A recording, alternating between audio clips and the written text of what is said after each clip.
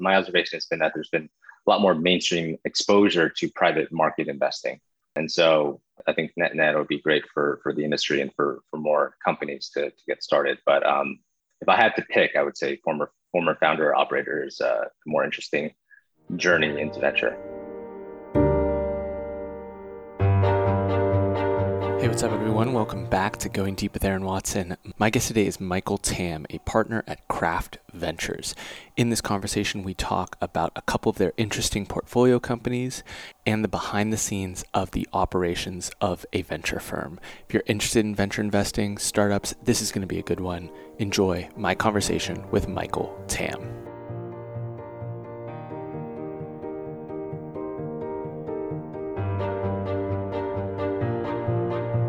You're listening to Going Deep with Aaron Watson.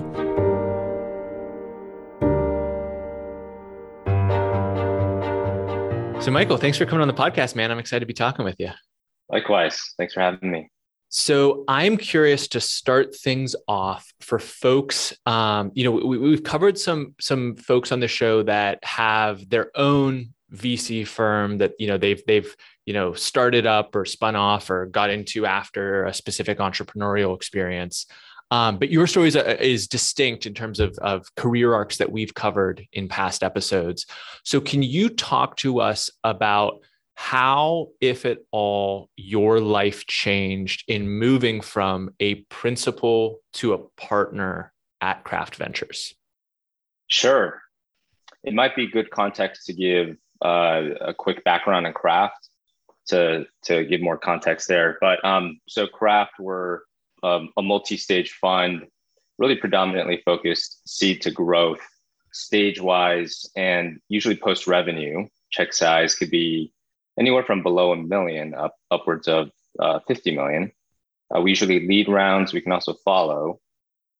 Sector-wise, we're agnostic, predominantly focused on all things B2B SaaS and marketplaces, and really have a strong affinity for anything with a self-serve, bottom-up sales motion. And the team, I should stress, the team consists of all former founders and operators, both on the investment and operating side. And so that's really how we carry and drive the support to work alongside our portfolio companies.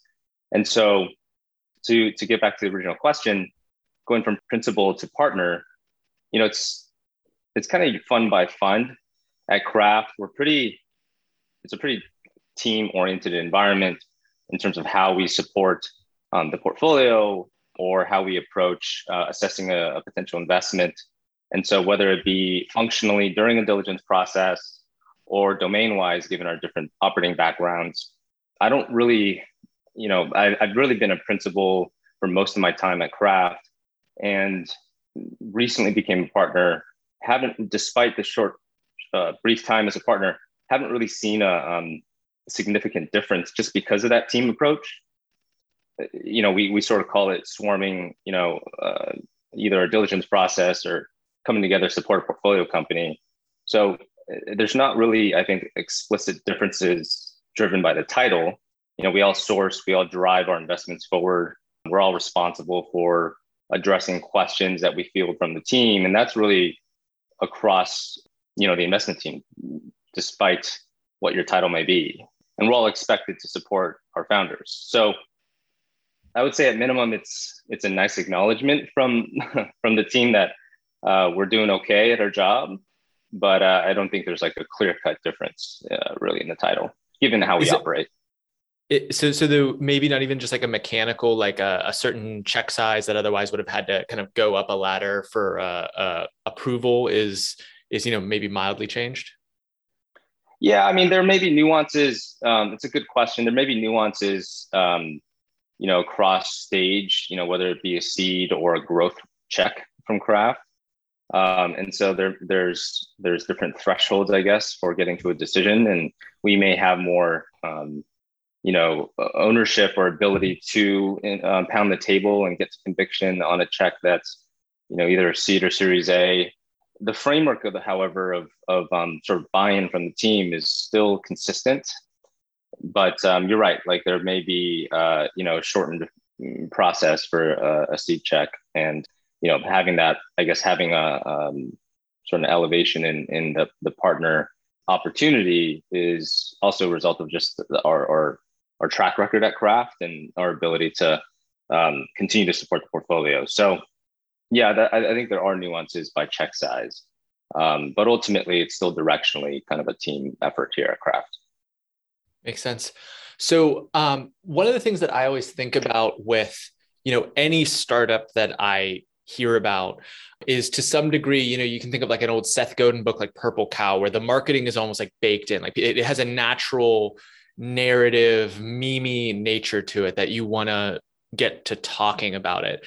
And one of your portfolio companies, Chef, I think is, whatever the sliding scale of that effect is pretty high up there. It is effectively Airbnb for dinner is one of the monikers that I've seen for it in one of the like TechCrunch articles or something. But this idea that you could get a home cooked meal similar to like a stay in a home as opposed to a hotel in this kind of platform approach.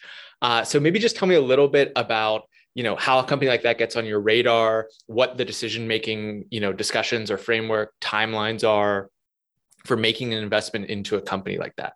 Yeah. So Chef with an S, chef.com is the website. To what you said, I think an apt analogy is Airbnb for restaurants. Basically, it's a community-based platform approach to offer and authentic cuisines for eaters, essentially, that we think won't really be available in restaurants. Think of it as being able to purchase, ideally you can down the line at scale, purchase food from your neighbor and experience the recipe that's been passed down, generations in their family. And what enables that is, the growing infrastructure with Comstar kitchens, as well as home kitchens, which can now sort of on a state-by-state basis be used as micro enterprises. And so when I met the company, it was right after YC. I want to say it was Q2 of 2019, and we led the seed at that time, and ultimately doubled down after that, leading into COVID almost a year later. But the process was kind of ad hoc, which is usually, I would say, how I would describe how we usually approach assessing a business, because every business is unique. I had grown up and with this behavior. It was very intimate and personal to me. My parents, sort of as an example, getting the homemade dumplings from family friends and sort of transacting in that manner. And we had learned it was also common behavior still today in WeChat and WhatsApp groups among Chinese and Indian expat communities. And so in Chef at the time, I think was really resonating among Indian families in the Bay where they were live. And so we thought that was an interesting wedge as a consumer behavior that was trending toward this asset-light approach to restaurants. And I still think we're early innings in what a restaurant can look like and the dining experience for eaters, given the tech that's sort of happening and in the restaurant food space. So it was very much a personal driver that sparked my interest in Chef. And the company was performing well during YC and after YC, and frankly, we didn't realize that COVID would essentially accelerate the business, but that's been the reality of the situation for them.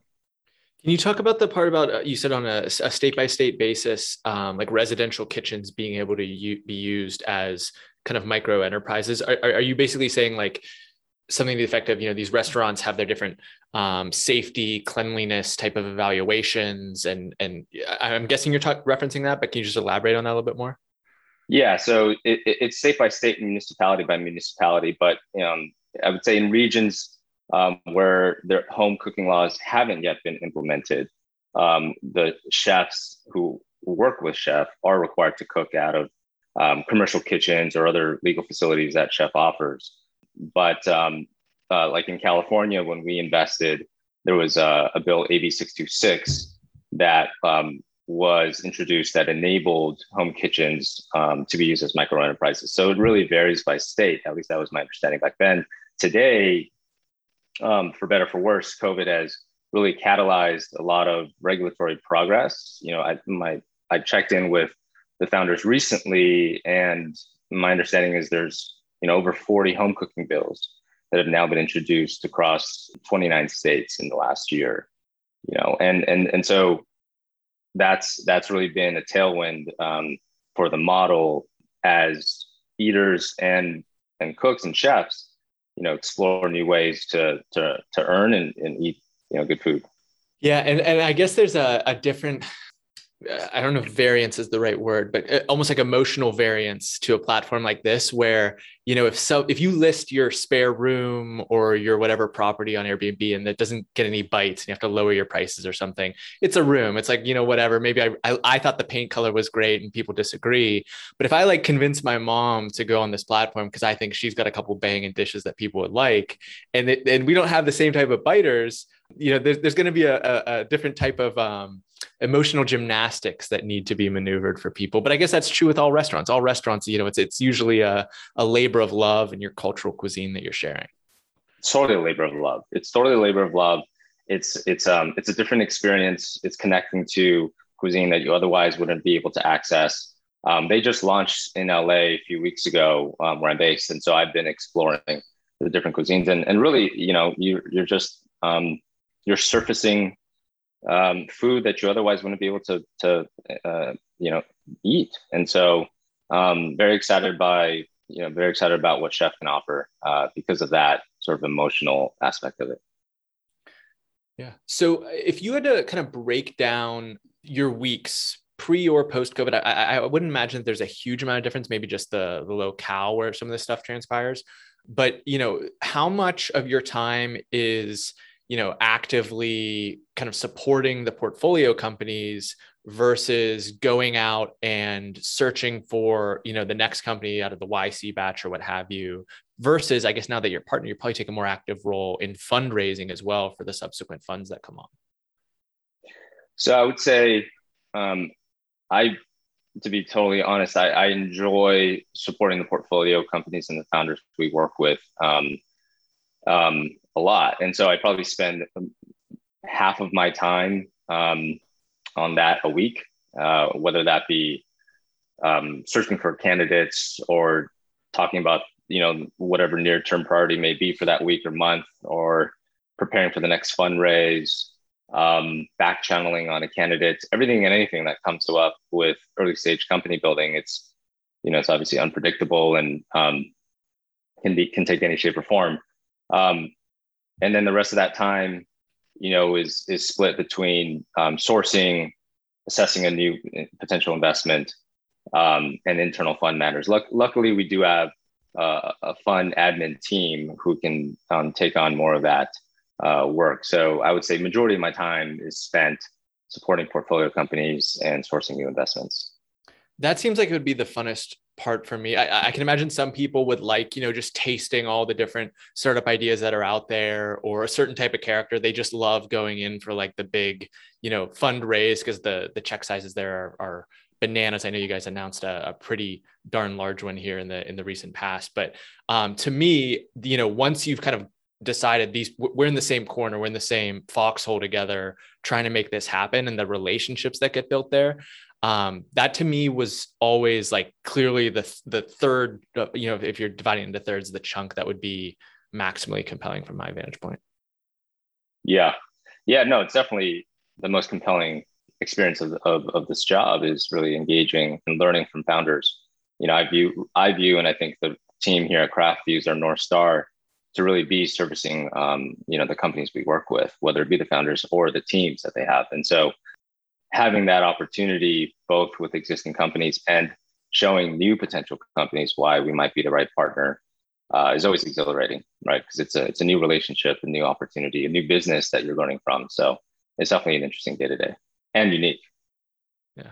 So another thing that I wanted to ask about is, for entrepreneurs, and particularly like the newbie entrepreneurs that they don't have a ton of legibility into just how VC works, or kind of the presuppositions of getting on the VC track and the rate of growth that kind of presumes. They might not necessarily appreciate the general, math of a VC portfolio, in that there's going to be of a select few super winners that often return or account for a majority of the returns of the fund. And, the flip side of that is that either there's a couple that are just kind of flat and not really creating some sort of outsized outcome, or a few that kind of blow up and fail and were a worthy experiment perhaps, but not the actual winner. As you're thinking about the allocation of your time, you're talking about, there's these kind of three chunks of, finding the new deals, raising the money, and then nurturing the existing portfolio. Within that third of nurturing the existing portfolio, how do you manage not only like your time, but your energy when maybe, meeting 2 of the day is this, team that's absolutely going gangbusters. And then meeting 3 is a company that's, kind of hitting their head against the wall or struggling to maintain or pick up momentum? I mean, I sort of view it as portfolio companies, independent of their current performance, because this is a long game, and who's to say that the performance will reverse 6 months from now, 12 months from now. And so I really think that partnering with Craft, you get that consistent SLA because we hold ourselves to that standard, especially everybody being a former founder and or operator, having empathy for that journey, having empathy for the peaks and troughs and the unpredictability of it. I've jumped on at calls right after putting my daughter to bed, or taking a call while giving my daughter a bath. Like it's a service role is how I view it. I'm addicted to that journey and process of partnering and supporting the founder, because I have an inordinate amount of respect for that individual or that set of team, a team that achieves something with no playbook. And venture just happens to be the job and the vehicle for me to experience that. And so with that as the North Star, it doesn't matter to me, like how that company may be doing today or the last few months. We're in it, we're in it together. So there's no calculation there. Obviously I have to just schedule my time, but no, that founder is getting, call back, at least text back, and figuring out what the next step is. So I wish I had a more articulate answer for you, but that really is the mindset for this job. And I would imagine a lot of other folks share that view. Well, it's bringing general humanity and not just a kind of numeric approach to business, in that, maybe the founder of this company and, in this portfolio company and this fund, it's just the experiment didn't work, whatever reason it is that a startup fails. We could spend the entire episode listing the reasons that may occur. Doesn't mean that either they might not be you might not be working together on some other project in 5, 10, 15 years, but also, even outside of that very utilitarian kind of calculation, just, once you have brokered that agreement to invest in their company, there is a degree of kind of partnership and kinship, and, that just comes with how you behave with people where you've made that significant of a decision. Yeah, 100%. And it's very important to me that our founders and the teams that work with our founders feel that from Craft and everybody at Craft on both teams, the investment and operating side. So 100%. That's the only thing we can control. There's a lot of things that we can't control in this job, to your point. A lot of reasons that a startup may succeed or fail. But ultimately, I think what we can control is how we work with that founder, being responsive, anticipating what needs they may have on the recruiting front, or if they're asking a question about marketplace liquidity, how to think about what KPIs to focus on, so on and so forth. So 100%, this is definitely a partnership, and this is a long-term partnership as well. Right on. So speaking of Craft, I don't even know if I would go so far as to say it's a trend, but we've kind of seen some companies where it's not, the founder necessarily coming in to, say, hey, here's the next big idea, and the VC firm getting behind it. But the VC firm having a thesis or a view, or seeing an opportunity in the market, and then really throwing their weight behind acting on that, and maybe sourcing the founder, or really taking an active role in the early days of the company.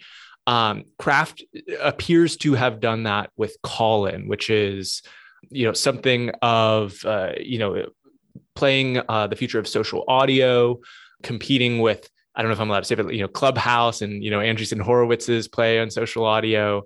Can you just talk a little bit about how that went and how that differs from the kind of standard cadence of, founder gets into YC, you hear him pitch, or founder gets an intro and therefore has the opportunity to pitch you guys, you like him and put an offer sheet together? Yeah. So I would first say caveat that I'm actually not that close to Colin. I mean, David Sachs, one of the founders and GPs here at Craft, incubated this at Craft and has built a team around it as well. And it is a Craft portfolio company. And I think it's a testament to sort of the builder and operator DNA at Craft. There's actually other incubations that are in process that David has sort of alluded to publicly. But I'm actually not that close to Colin, and sort of been listening to the same interviews that you're probably listening to. I'm not sure it's actually directly competitive with Clubhouse based on how he's spoken to it. Clubhouse, for example, seems more ephemeral. Colin, you can kind of clip highlights. It's a little more structured in how the room is handled and how it can be distributed.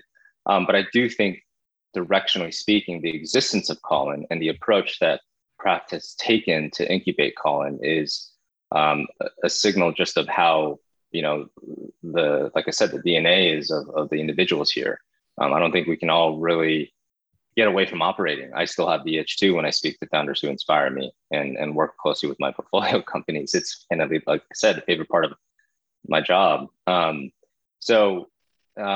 Yeah, I can't really, I wish I could provide all the details on Colin, but I'm not close to it on day to day. I hear David speak about it internally, but it really is his incubation. And I think an example of, the operating bug that everybody gets here at Craft.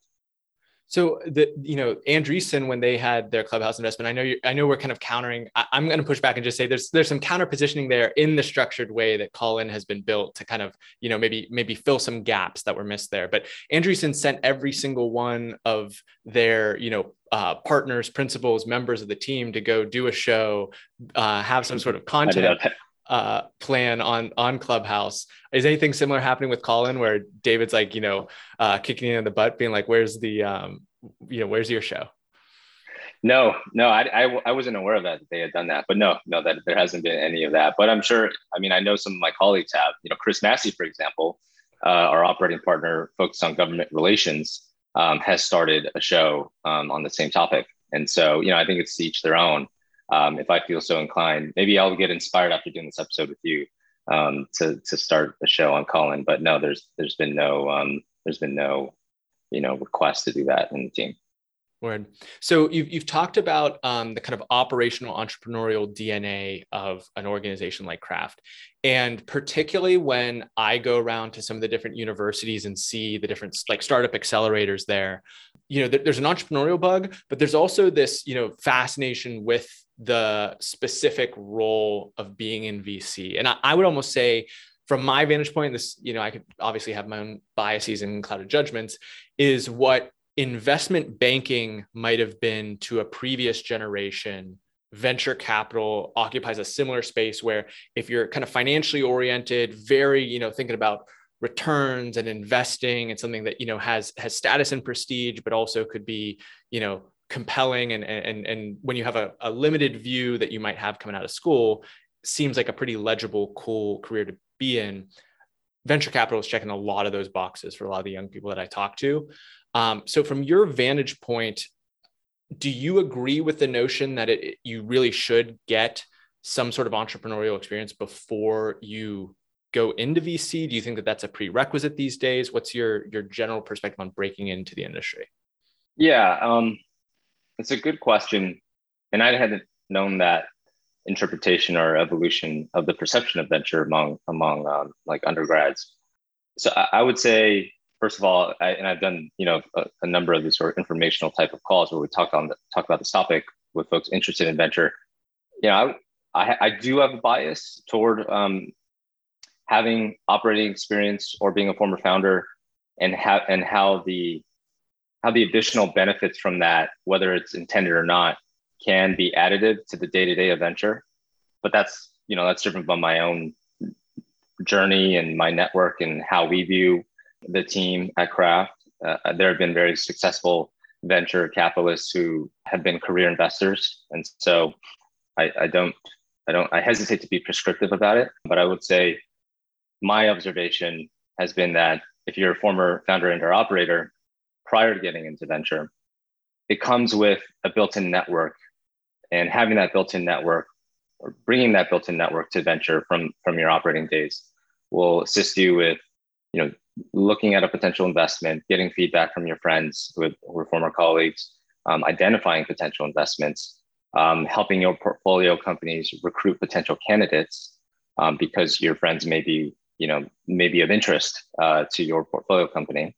And it helps you build a perspective and framework on a business model because you were in the trenches as an operator or founder.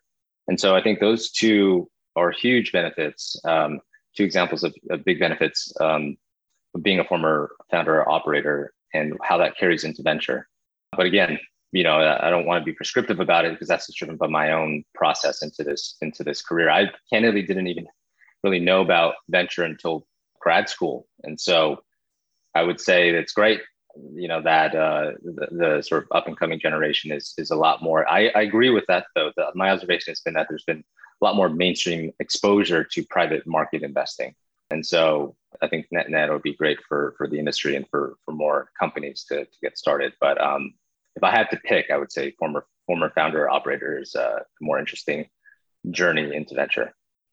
And it would also seem that I totally agree. There's, some investors, career-long investors, and that's, how they've made their bones. But if you can speak to your own entrepreneurial experiences, there's also that, that factor when an entrepreneur is deciding who to take money from. If they have a compelling enough startup where, you're in competition with other firms to get that allocation in the seed or the Series A or what have you, then they're basically, maybe they're picking purely on, valuation numbers and what the, specific terms that they're looking for are, but they're also looking for who's going to sit on my board, who's going to take that, late night call after they've put their daughter to bed, and who am I going to be talking to, trading war stories with? And that's part of the pitch, right? Is that we've actually been there and, not seeing exactly what you're seeing, but have our own, at least, perspective to share from those experiences. Yeah, I'd say generally speaking, most founders appreciate that, desire it. It's a very much principle to principle relationship kind of based assessment, when a founder is deciding who to put on their cap table. Some founders, and I have met founders, they're interested in more just passive capital. And that's totally fine as well. It's totally a dating process, I guess, when you're fundraising and you find the right match. We just believe that having the operating experience is a net positive to our founders. And so, we pride ourselves on that. And, so far, so good. One of the, at least appears to be big successes so far is another one of your portfolio companies called Pipe. So for folks, we've done a video, but there was over a year ago on it, like after one of the very first fundraisers, just a really cool idea. I think Packy McCormick wrote about it in his Not Boring newsletter. Just a light bulb went off for me. But can you start off just kind of explaining what Pipe is? And then we can talk a little bit about what you've gotten to witness as Craft has invested in Pipe and kind of gotten to see some of the infrastructure that's being built behind the scenes. Yeah, so today Pipe, the product allows companies, typically SaaS companies or companies with recurring revenue, to treat and trade their ARR, their recurring revenue, as a portfolio. And Pipe essentially offers upfront capital for that ARR and they have their own internal underwriting approach, essentially giving a Pipe credit score to figure out what percentage of ARR to fund upfront in that upfront capital. And the benefits to the SaaS CEO, for example, is that they get cash upfront, they solve capital efficiency, they potentially convert and sort of improve retention long term. And it's found a very interesting, compelling value prop for SaaS companies. And On the buy side, it gives some liquidity to investors who want exposure to that ARR as a product. So that's the product today. When we met Pipe, they were called Pace at the time. It was pre-product. I think it was summer, August 2019. I met Harry and Josh. They were also in LA. They were pre-product, but they were serial entrepreneurs. Zane as well, the third co-founder. Very impressive backgrounds, complementary skill sets as well. Tagline back then was turn MRR into ARR, which we thought was brilliant from a SaaS perspective. And so, we funded and got to a decision and funded within a week. It was a very fast decision. Since then, they've, as you've alluded to, they've grown quite quickly. The value prop has continued to resonate with more and more founders and operators, as well as investors. And I think that's a testament to Harry, Josh, and Zane being former founders and just moving quickly as a result of that as well, and building a very compelling product. And it's really an extension of this, you could almost like mega trend of finance and fintech generally, where all these kind of alternative assets. If you look at it from the flip side, so not so much from the software company, it kind of makes sense. Payday loans have existed forever. Not to say that it's exactly the same, but the idea that you could pull income forward as a way to kind of alter your lifestyle and manage your money has existed in different forms for different entities for a very long time. But from the investor side, where they would actually put up capital for something like this, the ability to diversify into something like software revenue, which is, I don't want to say rock solid across the board, but pretty darn robust for the best companies out there.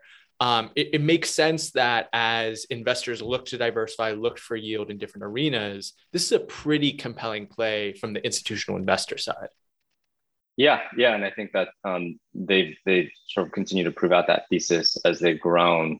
And sorry, I should have mentioned in the beginning, which is the most compelling part to CEOs and companies, is that you get all this capital for growth without incurring any dilution, which is obviously very is treasured to the company. And so it's kind of a no-brainer, to CEOs, and then to your point, to institutional investors and investors seeking more yield. It's an interesting new asset class and potential category creator that Harry, Zane, and Josh have envisioned. So really, it's really exciting to watch from ground zero, given when we seeded it.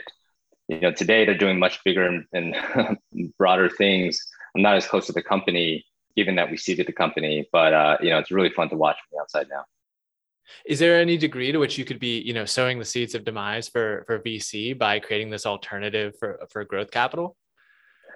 I'll defer to Harry on that. Actually, he's the captain of that vision as they create the category with Pipe. But it's fun. It's fun to be affiliated with it. That's for sure.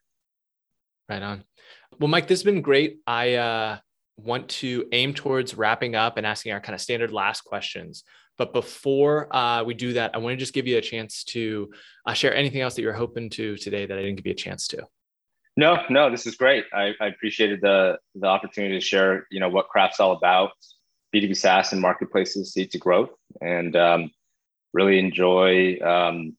We all really enjoy just working with and supporting our founders. And so I probably said that earlier, and I'll reiterate it again. Right on. Well, if people want to connect with you in the digital world, what coordinates can we point them towards? LinkedIn, website, all that good stuff.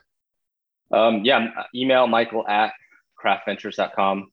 My Twitter is Michael D. Tam. I'm pretty available online. Right on. We're going to link that in the show notes, goingdeepwithaaron.com/podcast for every episode of the show, or in the podcast app where you're probably listening to this right now. Before I let you go, Michael, I want to give you the mic one final time to issue an actionable personal challenge to the audience. So I would say, because this has served me well, especially to your earlier question on breaking into venture and just developing in my career, reach out to that individual you've been wanting to reach out to, who you initially think that they won't respond, or they'll say no to your ask, whether it be a quick coffee or respond to a question. More often than not, you'd be surprised at the response rate, and that's really helped me out as well. So I would say shoot that cold email out with intention, and hopefully it'll come back to you. Are there any instances that you can share where that really was a game changer for you? Yeah, many. I think we'll go over time here.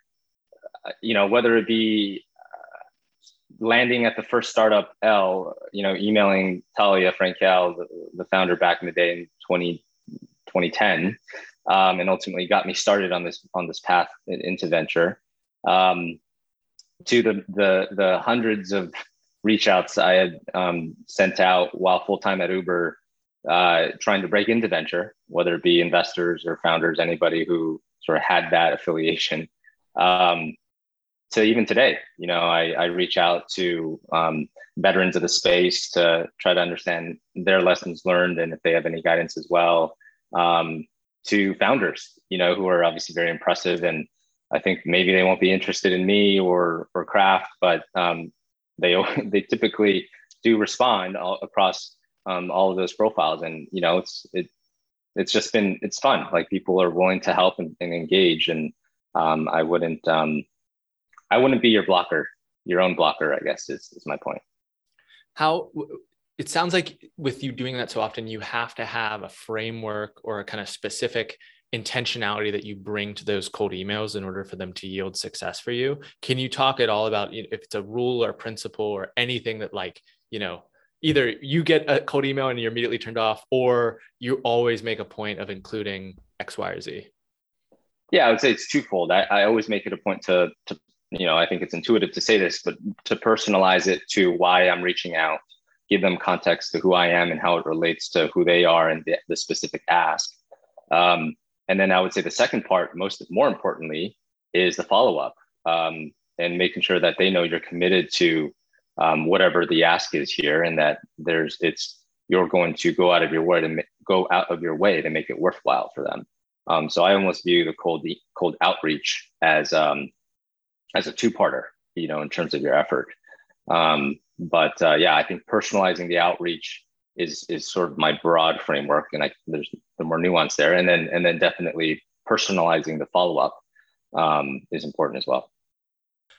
Well, from my experience, we get cold emails semi-regularly for, like, folks want to be on the show and other things like that. It's very clear when it's templated and when the personalization is just, the most minuscule iota of, like, misspelling my first name and considering that personalization. So go above and beyond. It tends to work out. Yes, agreed. Beautiful. Well, Michael, this has been fantastic. Thank you so much for coming on the podcast and sharing some time with me. Likewise. Thanks for having me, Aaron. We just went deep with Michael Tam. Hope everyone out there has a fantastic day. Hey, thank you so much for listening to the end of my conversation with Michael. If you're interested in more interviews with venture capitalists, then I would definitely encourage you to check out our past conversation with Andy Ratcliffe, who talks about non-consensus ideas, venture investing, and startup success.